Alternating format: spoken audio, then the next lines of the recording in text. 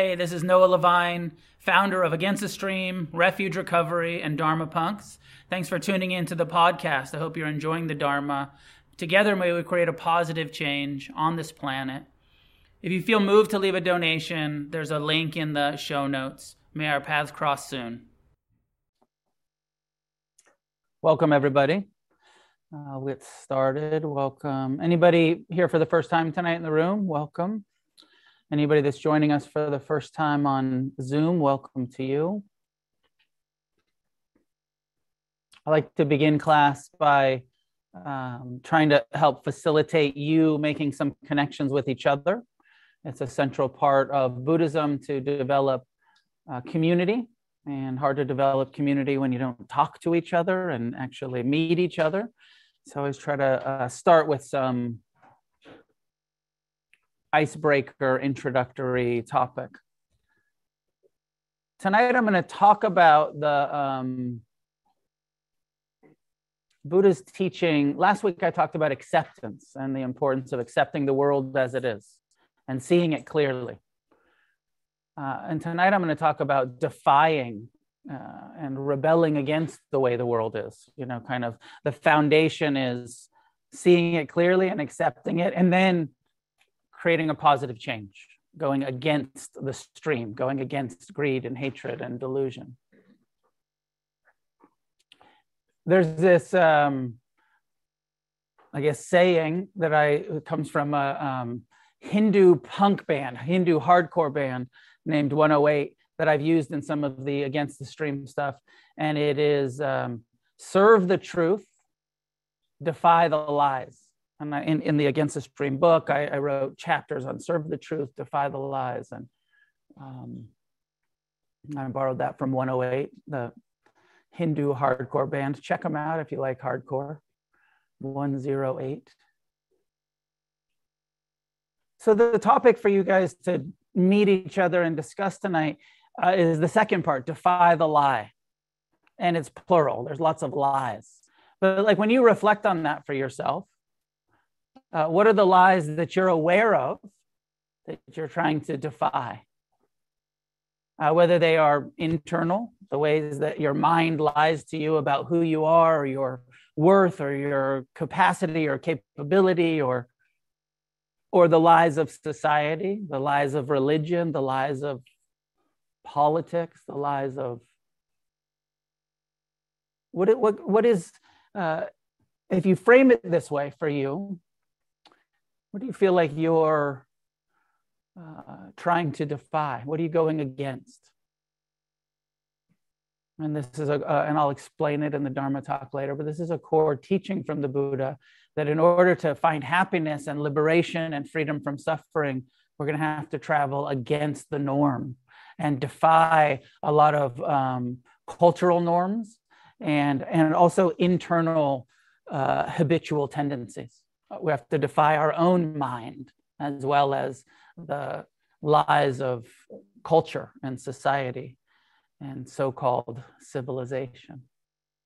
So what is it for you? What are you defying? And introduce yourself to some people who you don't know yet and discuss defiance in your spiritual practice. I know it's a little awkward to start speaking to people that you don't know. But I hope that you find it useful and that if you come regularly, it will really help you connect and facilitate you meeting people who are here. And I started doing this years ago, and I've done it off and on over the years, partially out of my own experience of coming to meditation groups where there was nothing like this done, and it was a little too focused on the teacher, and in my opinion, and you come together and you meditate and you listen to the Dharma talk and you ask a question and then you leave. And I'd go to those groups sometimes for years and feel like I don't really know anybody there. I meditate with them. Those are the old ladies I meditate with on Monday night. That was my experience. So I it is the Buddha's teaching. We take refuge in the potential of our own awakening, that this is something that we can do. And we take refuge in the community of people who are trying to do it. And that we need, it's relational. All of the Buddha's teachings are relational. How do we talk to each other? How do we listen? How do we respond? What kind of awareness can we bring to what we're saying and why we're saying it? It's so central. The Buddha, several places, talks about speech in the Eightfold Path. There's a whole factor, right? Speech, wise communication. And then also in the renunciation, avoiding lying, speaking honestly. And it's so central. So I hope that it makes sense to you. And I do notice that I feel like the people in the room are sort of forced into it because you're here. And then the people at home on Zoom, some percentage, I don't know, maybe 20% or 15% say, well, I don't have to, so I'm not going to. And I'm sure if you're at home on Zoom, it's a little awkward to be like, I'm going to go and talk to these strangers on the computer. But I want to continue to encourage it. And I hope that it makes sense why. I'm not just wasting time at the beginning of class. It's really to help you meet each other. Because ultimately,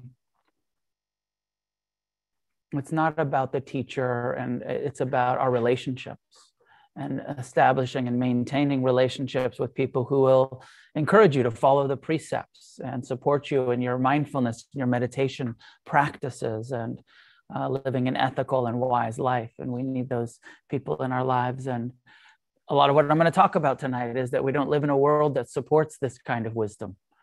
What we're trying to do is counter to certainly our society, and I think the argument can be all societies everywhere. That the world's societies are based on greed and hatred and delusion, self-centered fear. And what we're trying to do is undo that here. And so we need each other to do that with. It's one of my favorite topics. I look forward to talking to you more about it. But first, we'll meditate, find a way to sit, find a meditative posture, sit upright, relaxed, find a posture that feels sustainable, where you can allow your eyes to close and release tension so that you're sitting in the chair, the cushion, in a posture where your body is balanced. It's somewhat effortless.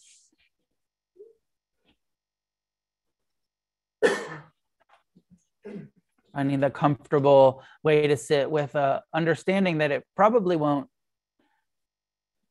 continue to be comfortable at some point. Sitting still may become uncomfortable. It's part of what we're learning how to be uncomfortable at times.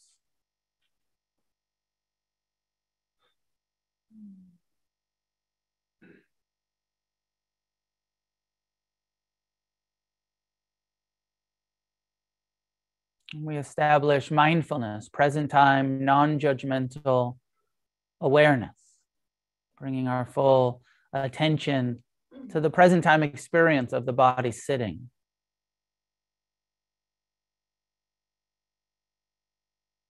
What sensations are here? What are you feeling in your body?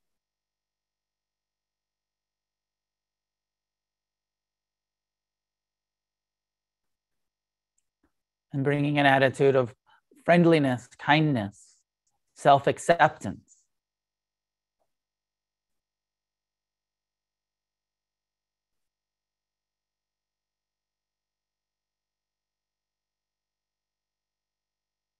And the Buddha's initial meditation instruction was about bringing awareness to the sensations of the breath. He said, breathing in, know that you're breathing in. Feel the breath.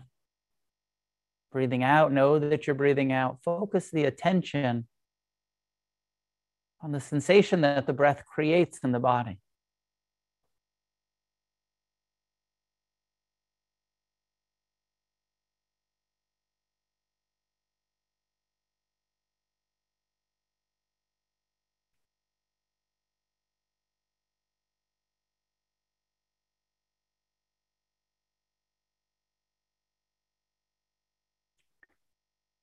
In order to do this, we have to disengage from the thinking mind, from spending our time paying attention to thoughts about the future or past, we redirect, connecting and sustaining awareness in the body with the sensations the breath creates with each inhale, each exhale.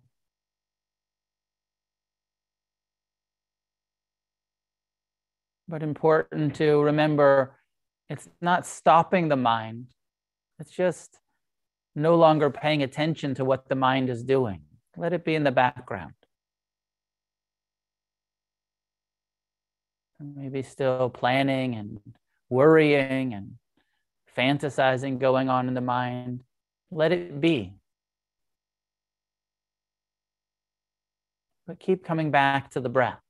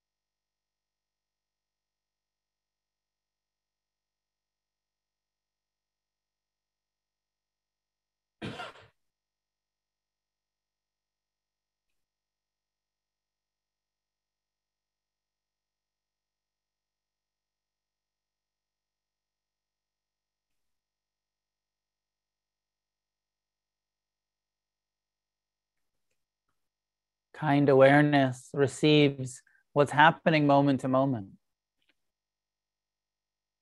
Sensations and emotions and thoughts. And we can choose where we direct our awareness.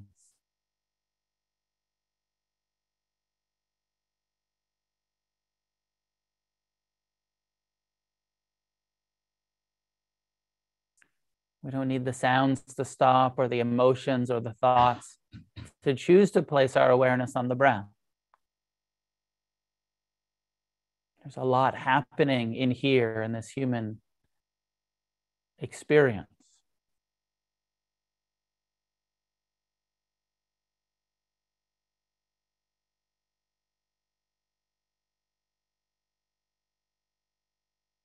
Part of this first foundation, body awareness, learning to drop out of the thinking mind into the feeling body. Redirecting the attention over and over to the breath.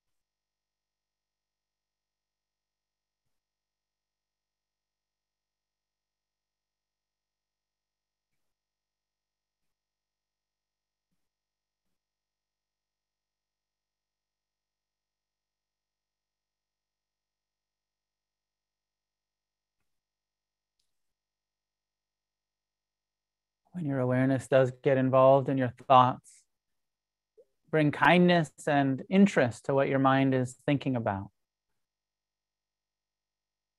Is it a plan or a memory? A fantasy, a desire, a craving? What's the mood in your heart and mind?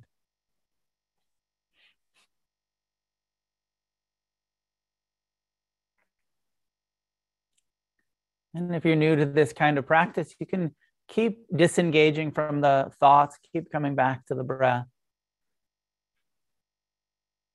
But the Buddha invited, encouraged us, taught us to bring mindfulness to our whole being.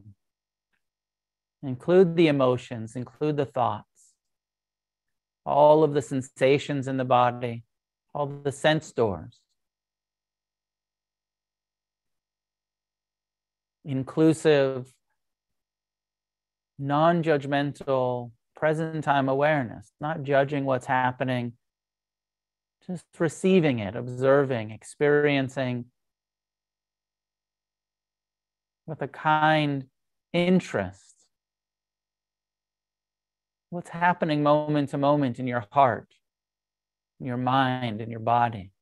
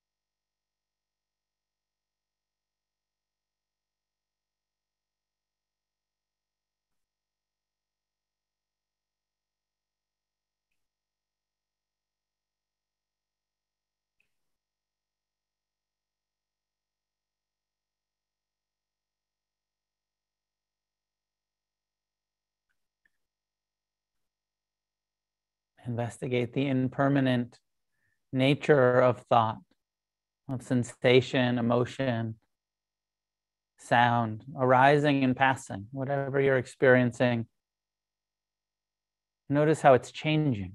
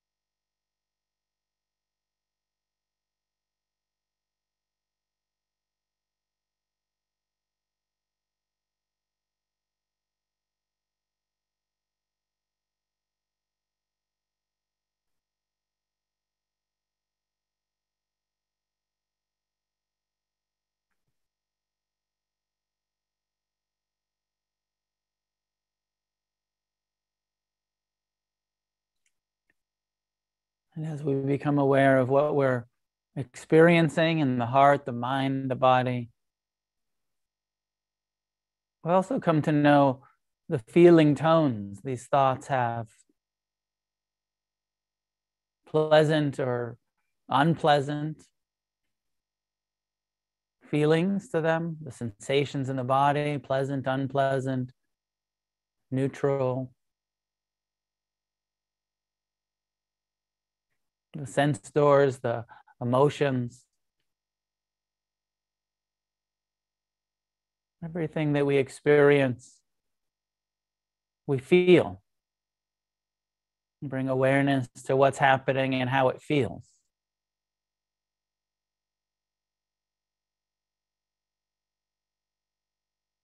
Then we can begin training our heart to respond with tolerance and mercy and compassion to what's unpleasant.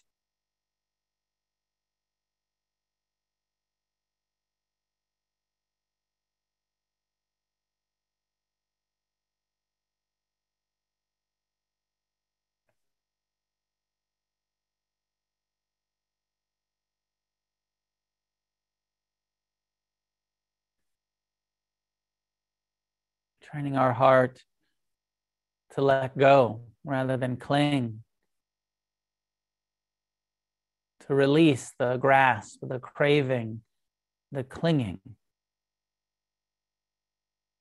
that it tends to do all by itself.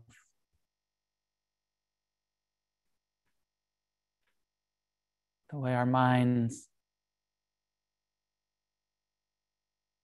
create an I, a me, a mine, a self-centeredness, not your fault.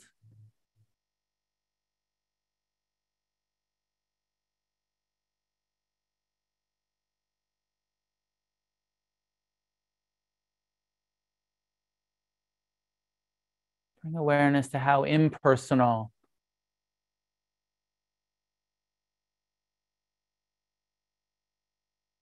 so much of our experience is.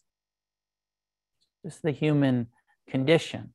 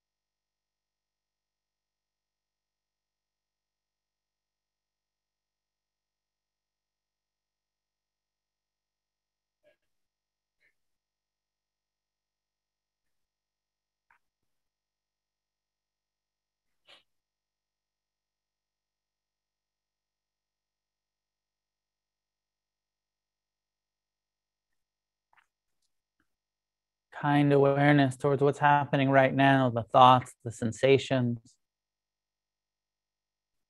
arising and passing. We respond as skillful as we can to our pain, with as much compassion, friendliness, and acceptance as we can in this moment.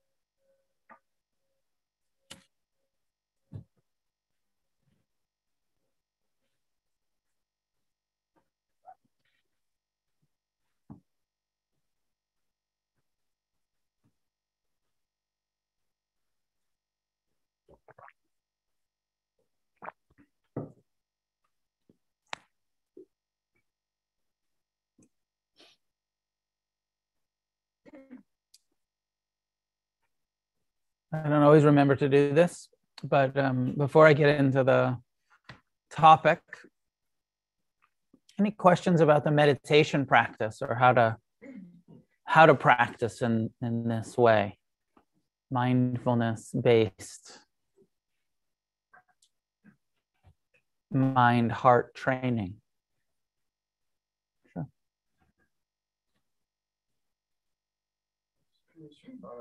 Something I was reading recently where the guy was saying you can't things to really get into the process of and the mindful that sort of you need your concentration to sort of be able to get to the first jhana state. And if you can't even get there, you might have a hard time finding much insight. The question is about how much, so in the Eightfold Path, when the Buddha talks about here's the path to training our minds and getting free, he talks about both mindfulness and concentration. The seventh factor is mindfulness, the eighth is concentration. And what Ramage is asking about is like how much concentration do we need? Because they are connected. Concentration is the simple definition that I would, the difference between concentration in meditation and mindfulness is concentration is being able to direct our attention and keep it where we want it to stay. We're, choosing a single object like the breath or the thoughts, but being able to direct your attention and be like, stay with the breath for a while. And your, concentration, being able to maintain that without constantly wandering. Mindfulness doesn't need to be that kind of concentrated. Mindfulness is saying open, inclusive, whether it's thoughts or the breath or other sensations or emotions. Mindfulness is inclusive awareness. Concentration is exclusive, paying attention to one thing and excluding others. Make sense? And so the question that Ramage was asking is, he said that he read something where somebody was saying, some teacher, and this is common, you get different perspectives and different answers. How concentrated do we need to be? And he said, first jhana. Jhana is the word for different levels of concentration. When you're in the first jhana, you're very concentrated, you're focused, you can really sort of ignore your mind. I forget, there's like 3 or 4 descriptions of what happens in the first jhana, but it's a fairly concentrated state. So there are schools of thought that say, yes, you should really focus on concentration before opening to the open awareness mindfulness. Then there's other schools of thought that say a little bit of concentration is useful, but concentration in itself is a little bit dangerous because you can get really attached to the jhana states. And so, yes, you might fall, you might trip and fall into jhanas sometimes, concentration states when you're meditating, but don't put too much emphasis on it, because it's really in and of itself can just be a sort of a distraction and a dead end. There's a lot of people. I mean, it's one of the things where the Buddha had learned the jhanas. He had learned all of these concentration states. And he said, no matter how concentrated you get, it doesn't lead to transformation, because you're excluding, you're ignoring, right? Concentration is actually teaching you to ignore. So he included it in the Eightfold Path, but it seems like mindfulness was the focus. Without mindfulness, no transformation, no liberation. But there is this question, how mindful can we truly be without some concentration? And is it the first jhana, the second jhana? I think it was maybe Ajahn Chah, and my own lineage and training, although I've studied a lot of the Burmese that might put a bit more focus on the progress of insight and the jhanas, and I feel way more influenced by the Thai forest tradition. And some of the Thai forest guys will talk about concentration and getting into the jhanas, but for the most part, the emphasis is on vipassana, mindfulness, 4 foundations of mindfulness, with just a kind of settled attention with the breath. Maybe it's the lowest level, but you know how concentrated you need to be to read and not lose your place when you're reading? You know that experience where sometimes you're so scattered, you're so unconcentrated that you have to reread those sentences, or you're like, you just read it, but you didn't comprehend it at all. And I was like, wait, what just happened to that paragraph? Solely thinking about something else while I was reading that paragraph. And you have to start over and be like, oh, I need to actually pay attention to these words on the page. That's, from my perspective, that's about how concentrated you need to be to do the 4 foundations of vipassana. Concentrated enough to know what's happening as it's happening, even if it's thoughts arising, but you're here. I'm here, I can read my own inner experience without losing it, without having to come back and be like, oh, I just lost the whole paragraph. So I don't think it's first jhana personally. I think first jhana is, I don't know, maybe being able to read chapters without ever missing a word or something like that. I think that this is really just being able to kind of stay present for like 1 paragraph at a time. A lower level of presence, concentration, but not so focused that you totally become unaware of the mind itself. This discussion, it's an important, for those of you who get serious about studying and practicing in this way, it is an important question. And, unfortunately, you'll get a lot of different answers from a lot of different teachers, depending on tradition, depending on, their influences. Mine, I kind of feel like low level of concentration, much more emphasis on mindfulness, open, inclusive awareness. And the truth is, and you've done retreat, many of you have done retreat, you know that difference when you've been in silence all day and you've been meditating on the 2nd day and the 3rd day and the 4th day? you're more concentrated and your mindfulness is more bright, is more clear, is more present, because you get more of that gathered attention from the sustained meditation. When you're sitting here for 30 minutes, you're never going to go into the jhana in 30 minutes. And I think that's one of the problems with teachers who say you have to have that level. They're setting you up of saying, like, you can only do true meditation on retreat, because you can't get into the first jhana in your 20, 30, 45-minute sitting practice daily. You're just not going to get there. You'll get there on day 3 of a meditation retreat, or day 7 or day 10, but you're not going to get there in 10 minutes. So the level of concentration, I think, is much lower needed for Vipassana. My opinion, my view. Any other questions about meditation?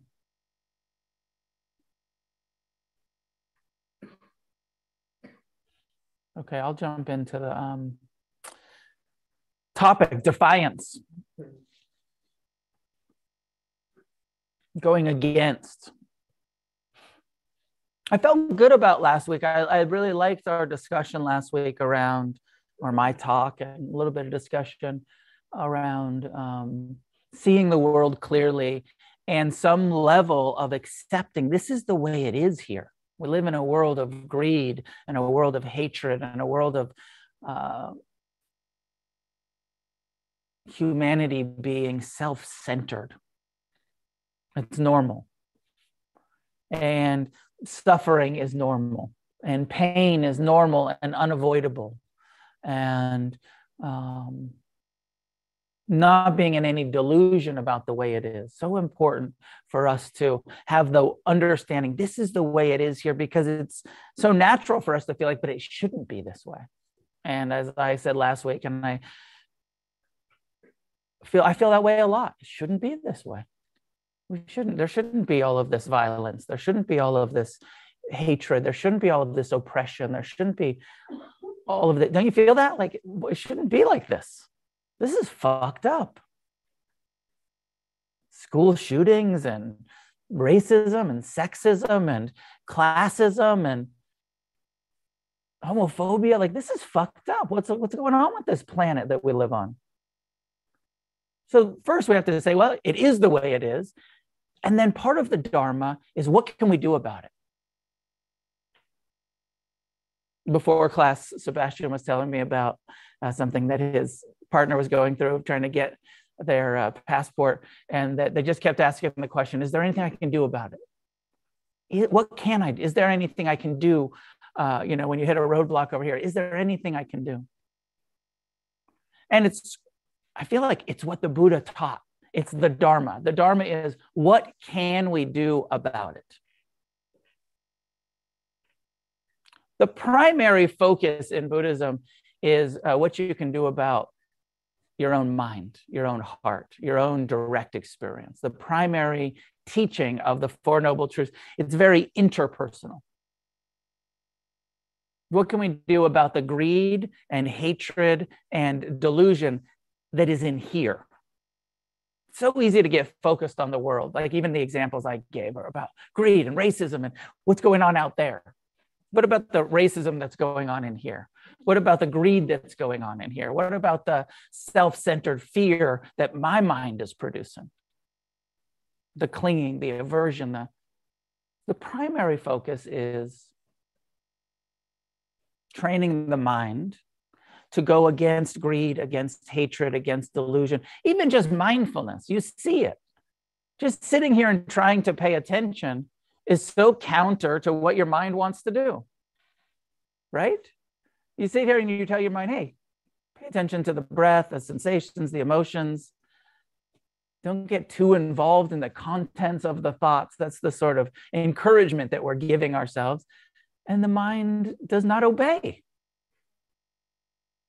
And if we obey our minds and we allow the awareness to just go into the worrying and the fear and the resentments and the cravings and the stories, the narratives that the mind creates about who we are and how the world is and how it should be, we suffer. The mind is a suffering creating mechanism. The untrained mind, left to its own devices, will take everything personal and personalize a whole bunch of shit that's not even about us and suffer at the way that the world is, rather than learn to ask, what can I do about it?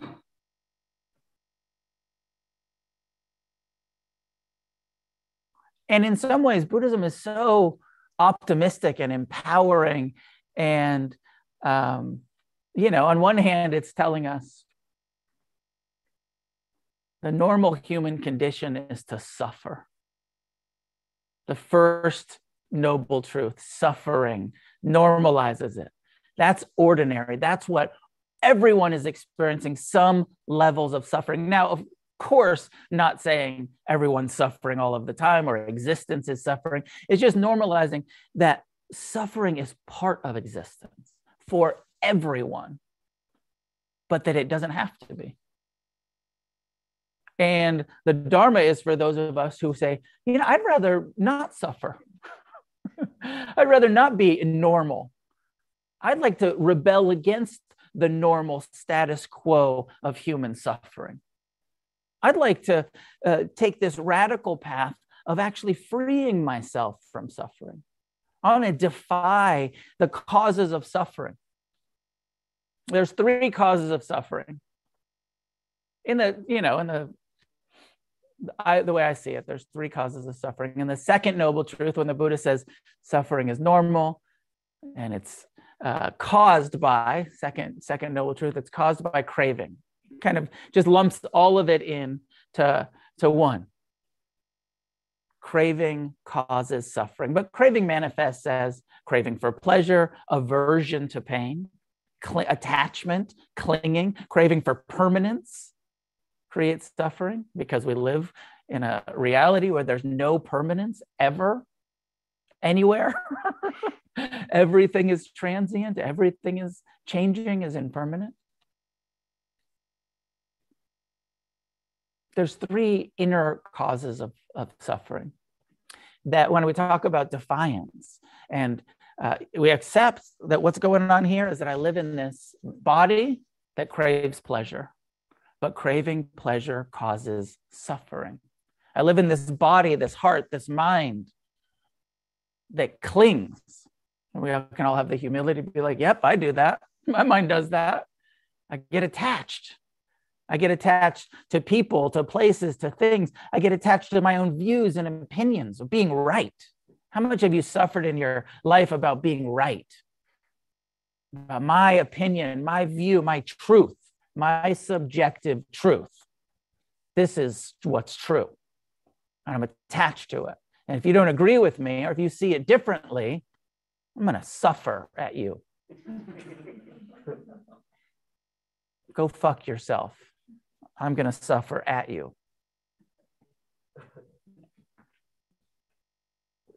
And we don't tend to see it like that. We just think, well, I'm fucking right. Here I am again, right, and they're wrong. But being attached to being right is suffering. It's the kind of one of the core definitions.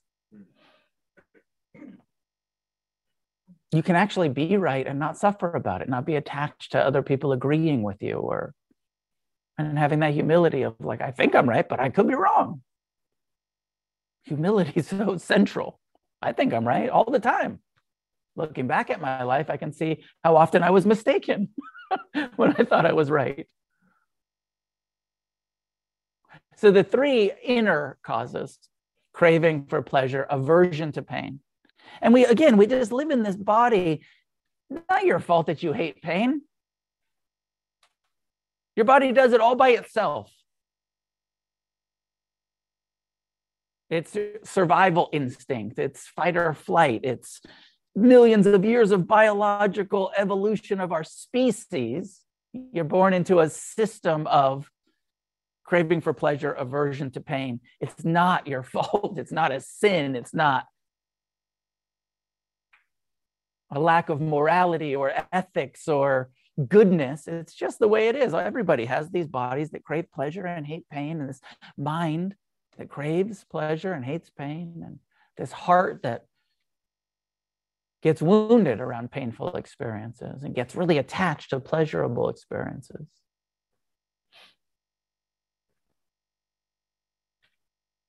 Craving, aversion, and this mind that we live with that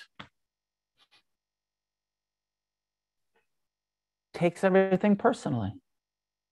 This ego, self-centered human condition that creates an I, me, mine. The personalizing tendency of the human mind. Doesn't have a lot of, we're not born with a lot of wisdom about, oh, here I am in this human incarnation with a mind that takes everything personal. We don't have awareness that it's just the mind that takes everything personal. We think that's who we are. And so then we go around through our life taking everything personal, much of which isn't. Much of our own thoughts, which aren't even personal. It's just the self-centered human mind, judging and comparing and feeling unworthy or feeling arrogant or superior or whatever the stuff that your mind is doing. Not really your fault. If you take it personal, you'll suffer so much. That's why we're here. But the more we bring awareness, mindfulness, so the defiance, the rebellion of Buddhism,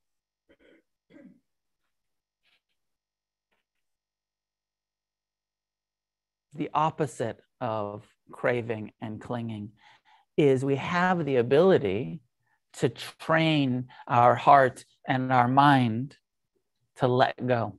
Non-attachment is really radical. True, not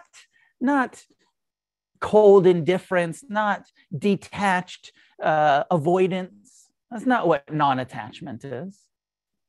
Non-attachment is being able to sit here in pain, in the midst of your emotions and your thoughts and your direct experience being embodied.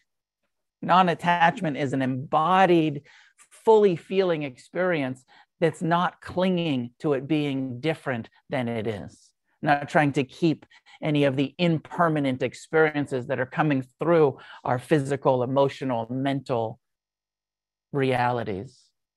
Letting them all arise and pass, letting them all have a seat at the table. And we have to be careful for non-attachment and detachment. You know, sometimes we can use that term of detachment, which, and maybe it's semantics. What's the difference in your experience between non-attachment and detachment? Mostly just semantics, probably the same, kind of the same thing, right? But when we're talking about rebelling, detachment can be avoidance. It can be like the concentration thing that I was talking about before. You can use concentration to avoid and detach and ignore. The encouragement of mindfulness is to don't ignore it, don't detach from it, don't suppress and avoid. Be in the midst of your experience without clinging to it. Detachment, it kind of feels like Elvis has left the building. I'm out. I'm avoiding. Rather than I'm here with this and not trying to manipulate, control, or keep what's happening. Just accepting it, full, embodied. And this is radical. This isn't going to happen all by itself, and it's long-term training of the mind. This is the Dharma, embodied Dharma, is learning to be with what's happening without clinging to it. And part of that clinging, I think a central part of that, is clinging to it as personal. Our thoughts. The more you meditate, some of you are newer, some of you are seasoned veterans of the meditation experience.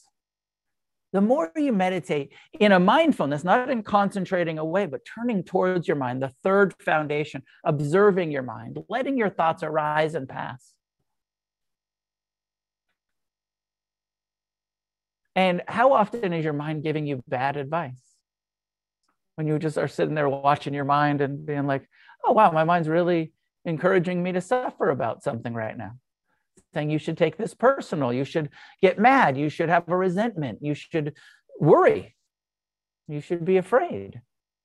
Why don't you think about your finances for the next 10 minutes? Why don't you think about your relationship? Why don't you think about your, body image? Why don't you think about your age? Why don't you think about, like, how often is your mind just like, fuck you? I don't want to think about any of that shit. That's all suffering. If I take it personal and the way that how often the mind is telling us to worry about what's happening in us or in our lives.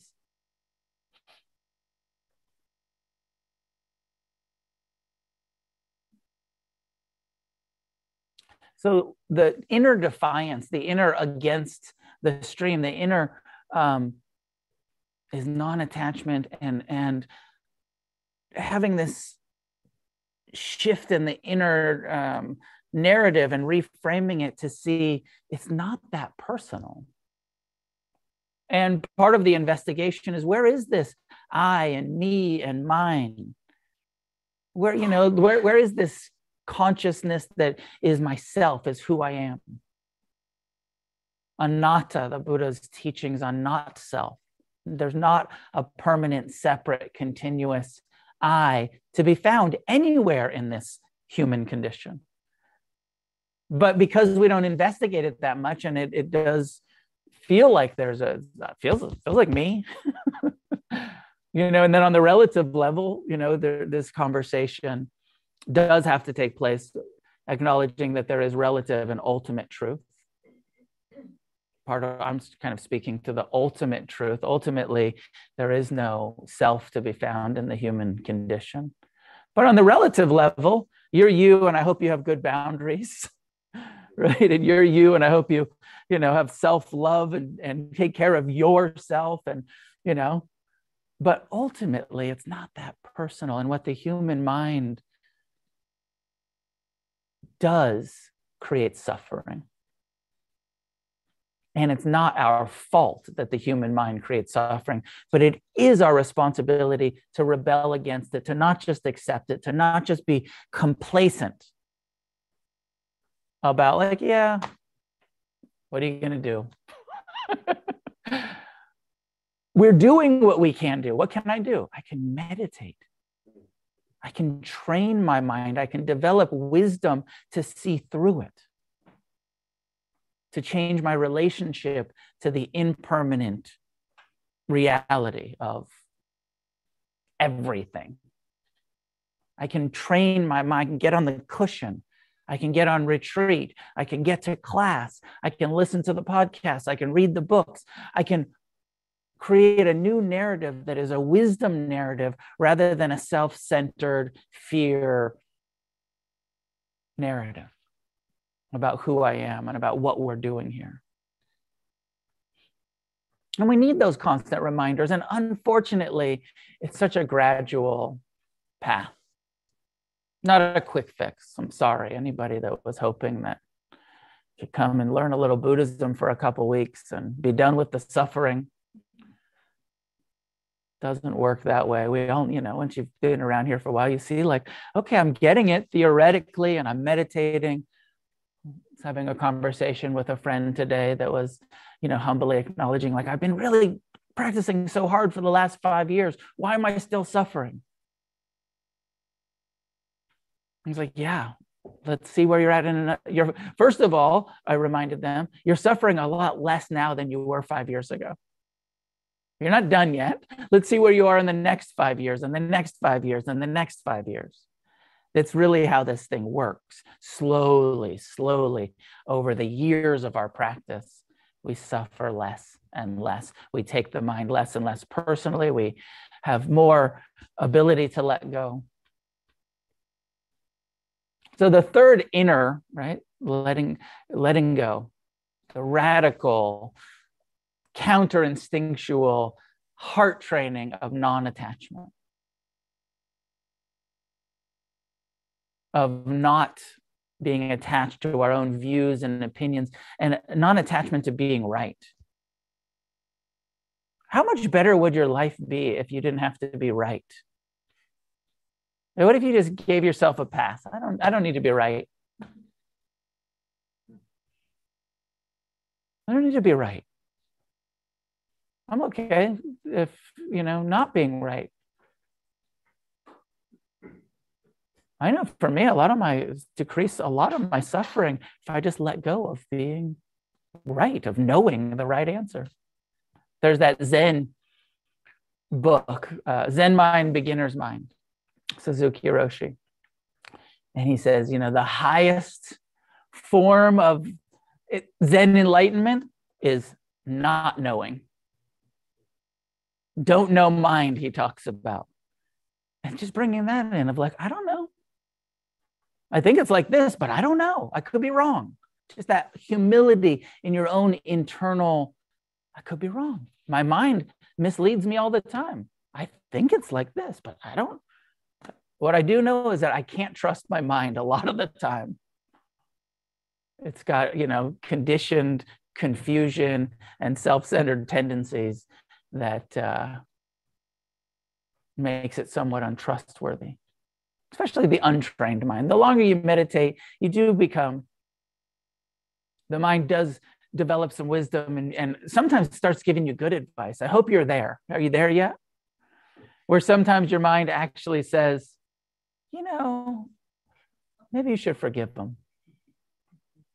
How about mindfulness? How about loving kindness? How about some compassion here?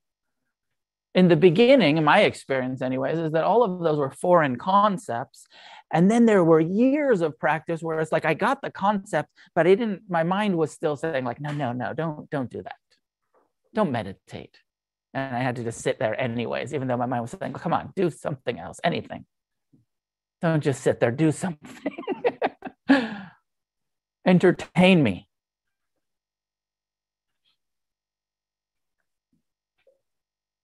The other internal, I feel like, against the stream defiance is compassion. So non-attachment and compassion of these two life-changing skills that we can develop.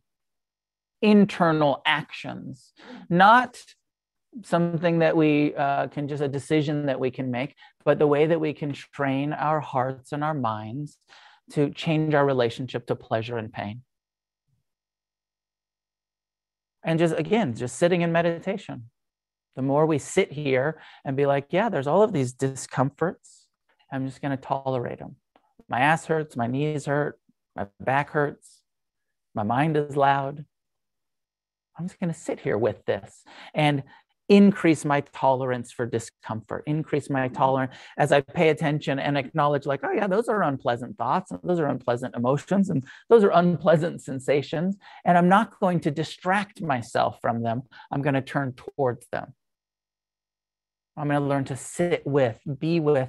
I'm going to learn to care about my own unpleasant experience and increase my tolerance, and that which leads to mercy, not making it worse, not causing harm to ourselves.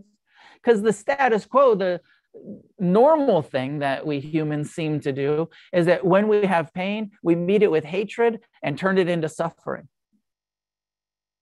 Pain this is the equation. This is the Buddhist equation, which is suffering is pain met with resistance. Now, if you just and it's kind of the bad news of Buddhism too, is that when we say we can end all of the suffering in our life, there's nowhere that it's saying you can end all of the pain in your life. You just don't have to suffer about the pain in your life if you learn to meet it with compassion. If you learn to accept it and tolerate it and not make it worse by hating it. Easy to say, but again, we're up against millions and millions of years of biological evolution, and compassion is counter-instinctual. Self-compassion is counter to your survival instincts. It is totally natural, normal, and instinctual to hate pain. So now here we are over this, like, I'm going to rebel against my own survival instinct, because although it keeps us alive, it keeps us fairly unhappy in our life. And so compassion as an act of engaged defiance of the instinctual tendency to hate pain as we learn to care about it.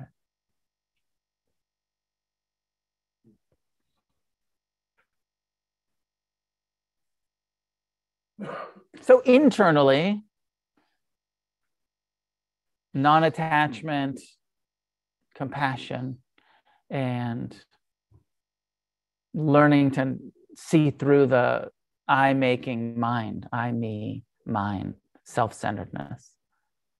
Externally, the Dharma teaches us to be generous in a world of selfishness, to be kind in a world of not a lot of kindness, to be compassionate not only internally, which is incredibly radical. There is some level of, it does seem like there's some level of natural compassion for others. Most of us have some level, if you're not a complete sociopath, some level of empathy and compassion for others, but just the people that are near and dear to you, really, right?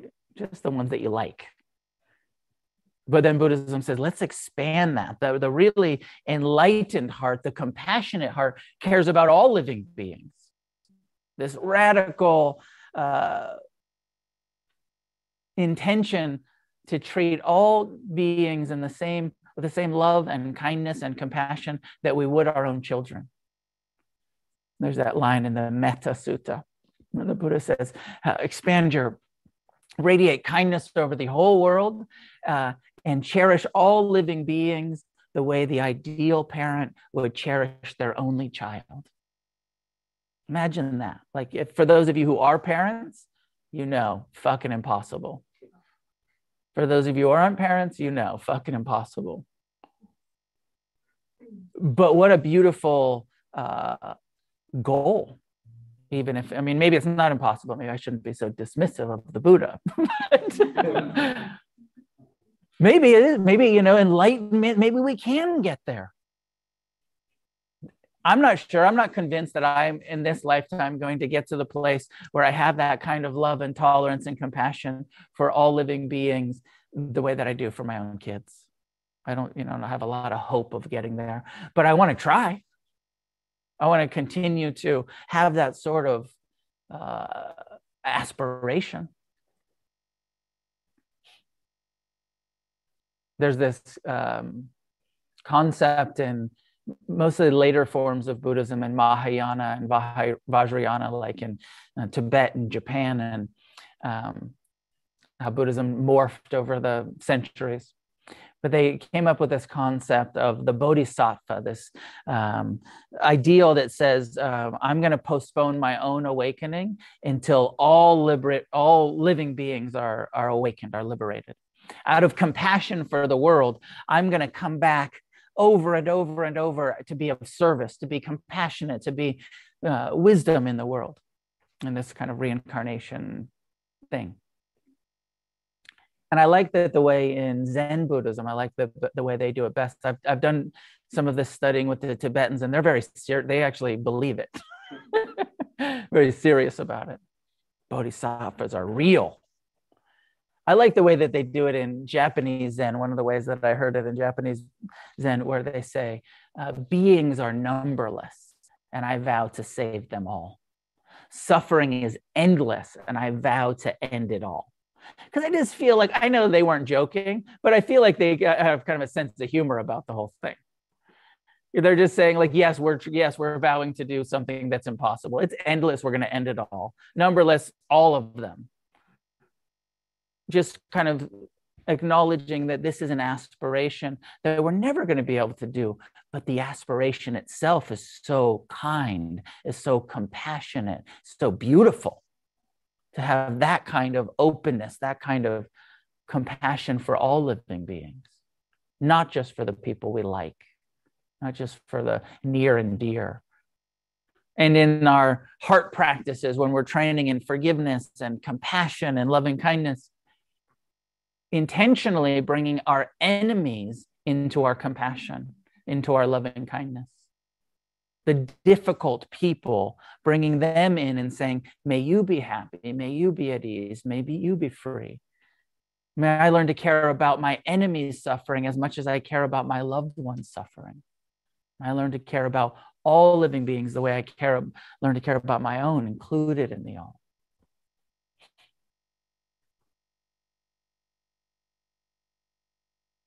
So bringing our ethics into the world, so radical, such a defiance to say, I'm so committed to mindfulness. Not only am I going to sit in meditation, train my mind to see clearly, to respond wisely, I'm going to avoid all intoxicants because, as part of the precepts, the Buddha's teaching and the precepts, I'm going to avoid all recreational intoxicants because I'm committed to mindfulness. And you can't be mindful and buzzed at the same time. It's just impossible. As soon as you take some intoxicants, it blocks mindfulness. And so this radical teaching of the Buddha that says, I'm going to stay sober so that I can be mindful, so that I have the opportunity to respond wisely to what's happening in every moment. Now, just because you're high or intoxicated doesn't mean you're going to necessarily be unskillful or unkind or cause any harm to anybody.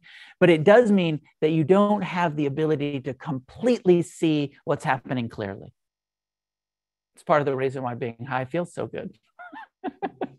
You don't see it clearly and you get a little break from reality and you're like, this is fucking great. I like the world much better through these glasses. It's fucking awesome.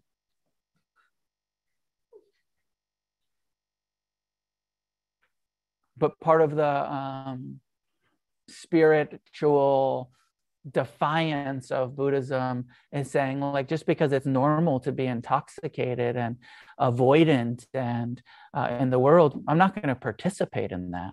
I'm going to participate in being awake. It's hard enough to be awake sober. It's impossible to be awake when you're not sober.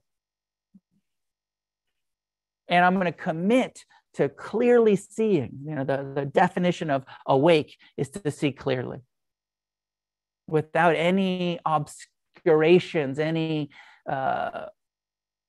things that cloud the mind. The term in Buddhism is that lead to heedlessness. There's not completely heedful, mindful, not completely present. In our community, a good majority of us are recovering alcoholics, addicts. So this teaching of the Buddha supports us. We need it. We need to be free from intoxicants because we're, crossed that invisible line into addiction. And so it's really supportive. But for Buddhists who take this thing serious, that aren't in recovery, that aren't alcoholics or addicts, it's a really radical thing that's being proposed here. Live in this world sober. And this is absolutely the Buddha's teaching.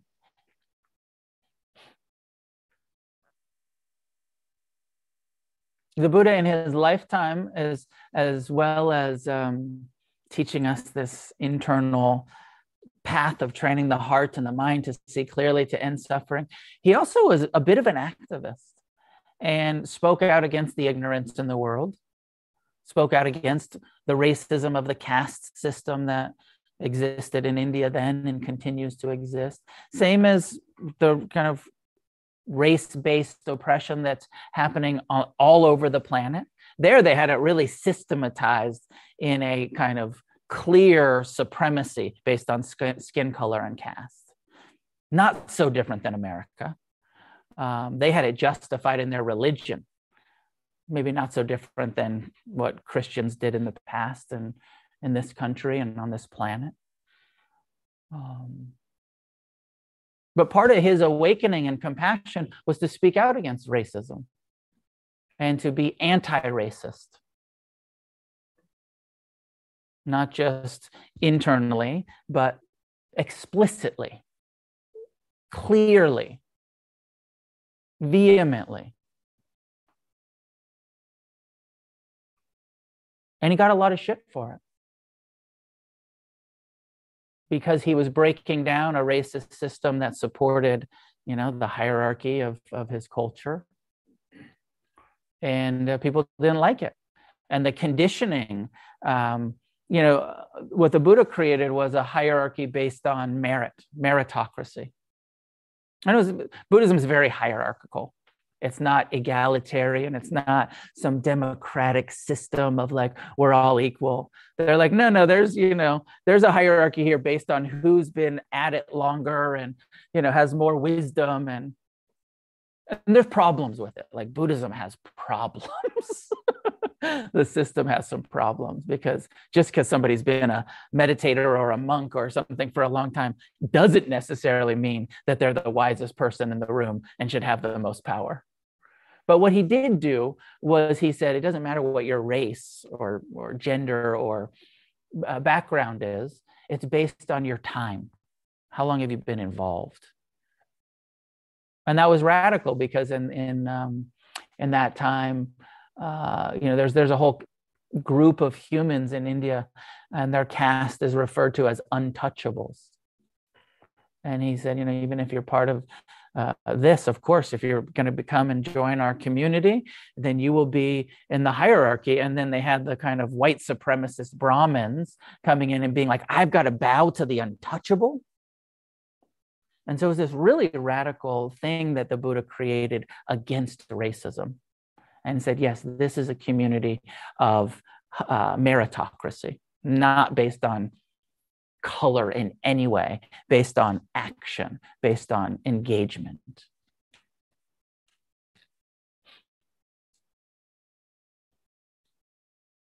Likewise,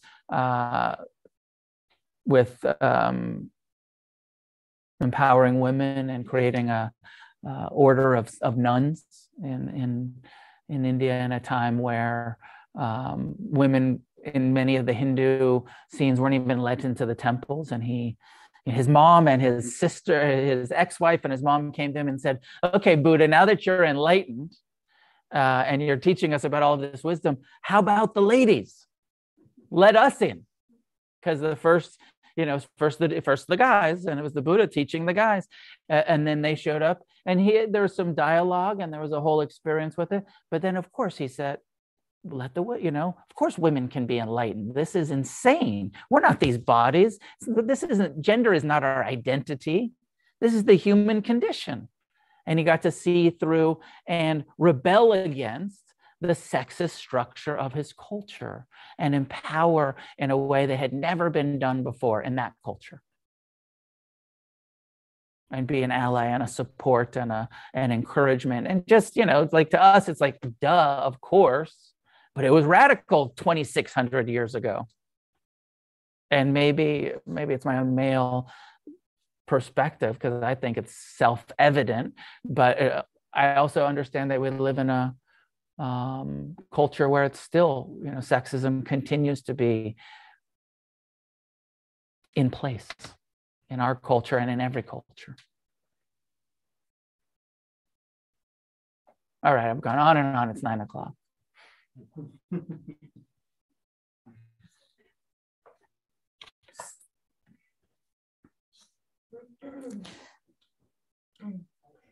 There's nothing incompatible between defying the lies of human ignorance and serving the truth of the enlightened human potential. Defiance is renunciation. The effort of avoiding and speaking out against the causes of suffering is always going to be part of the path of spiritual awakening. I hope what I said tonight led to that direction, that yes, acceptance and defiance, and training our mind is an act of defiance, both internally and externally in this world. Good to see everybody. Thanks for being here. I'm out for the next 3 weeks. I'm going to Portugal to teach a retreat. I'm going to stop in England on the way out there to see my teacher, Ajahn Amaro, for a few days. So you're going to have subs on Monday for the next 3 Mondays. Ward Robinson, who I trained, and he teaches a Friday night class, is going to be here for the next 3 weeks. Come. Remember, you don't come just for the teacher, you come for each other. You come to meditate, you come to be part of the community. Just because I'm not here, don't ditch. Come to class and support each other in this. And then I'll be back the first Monday in April, but I'll miss the next 3 weeks. Classes, as always, done by donation. Please be as generous as you can. Our rent on this building has just raised a little over $1,000 a month. So we need to do some fundraising. Whatever you can do to help support Against the Stream, become a monthly supporter, give a large one-time donation that's tax deductible. Whatever you can do, please consider doing it. We need your help. So thank you in advance for your generosity. And see you in a few weeks when I get back. May any goodness that comes from our practice be shared outward in all directions. May we all get as free as possible in this lifetime. And together may we create a positive change on this planet. Sorry I went on and didn't get to have any questions, but I was on one, I guess. Thanks for tuning in to the podcast. This is Noah Levine, founder of Against the Stream and Refuge Recovery. If you feel moved to leave a donation, there's a link in the show notes.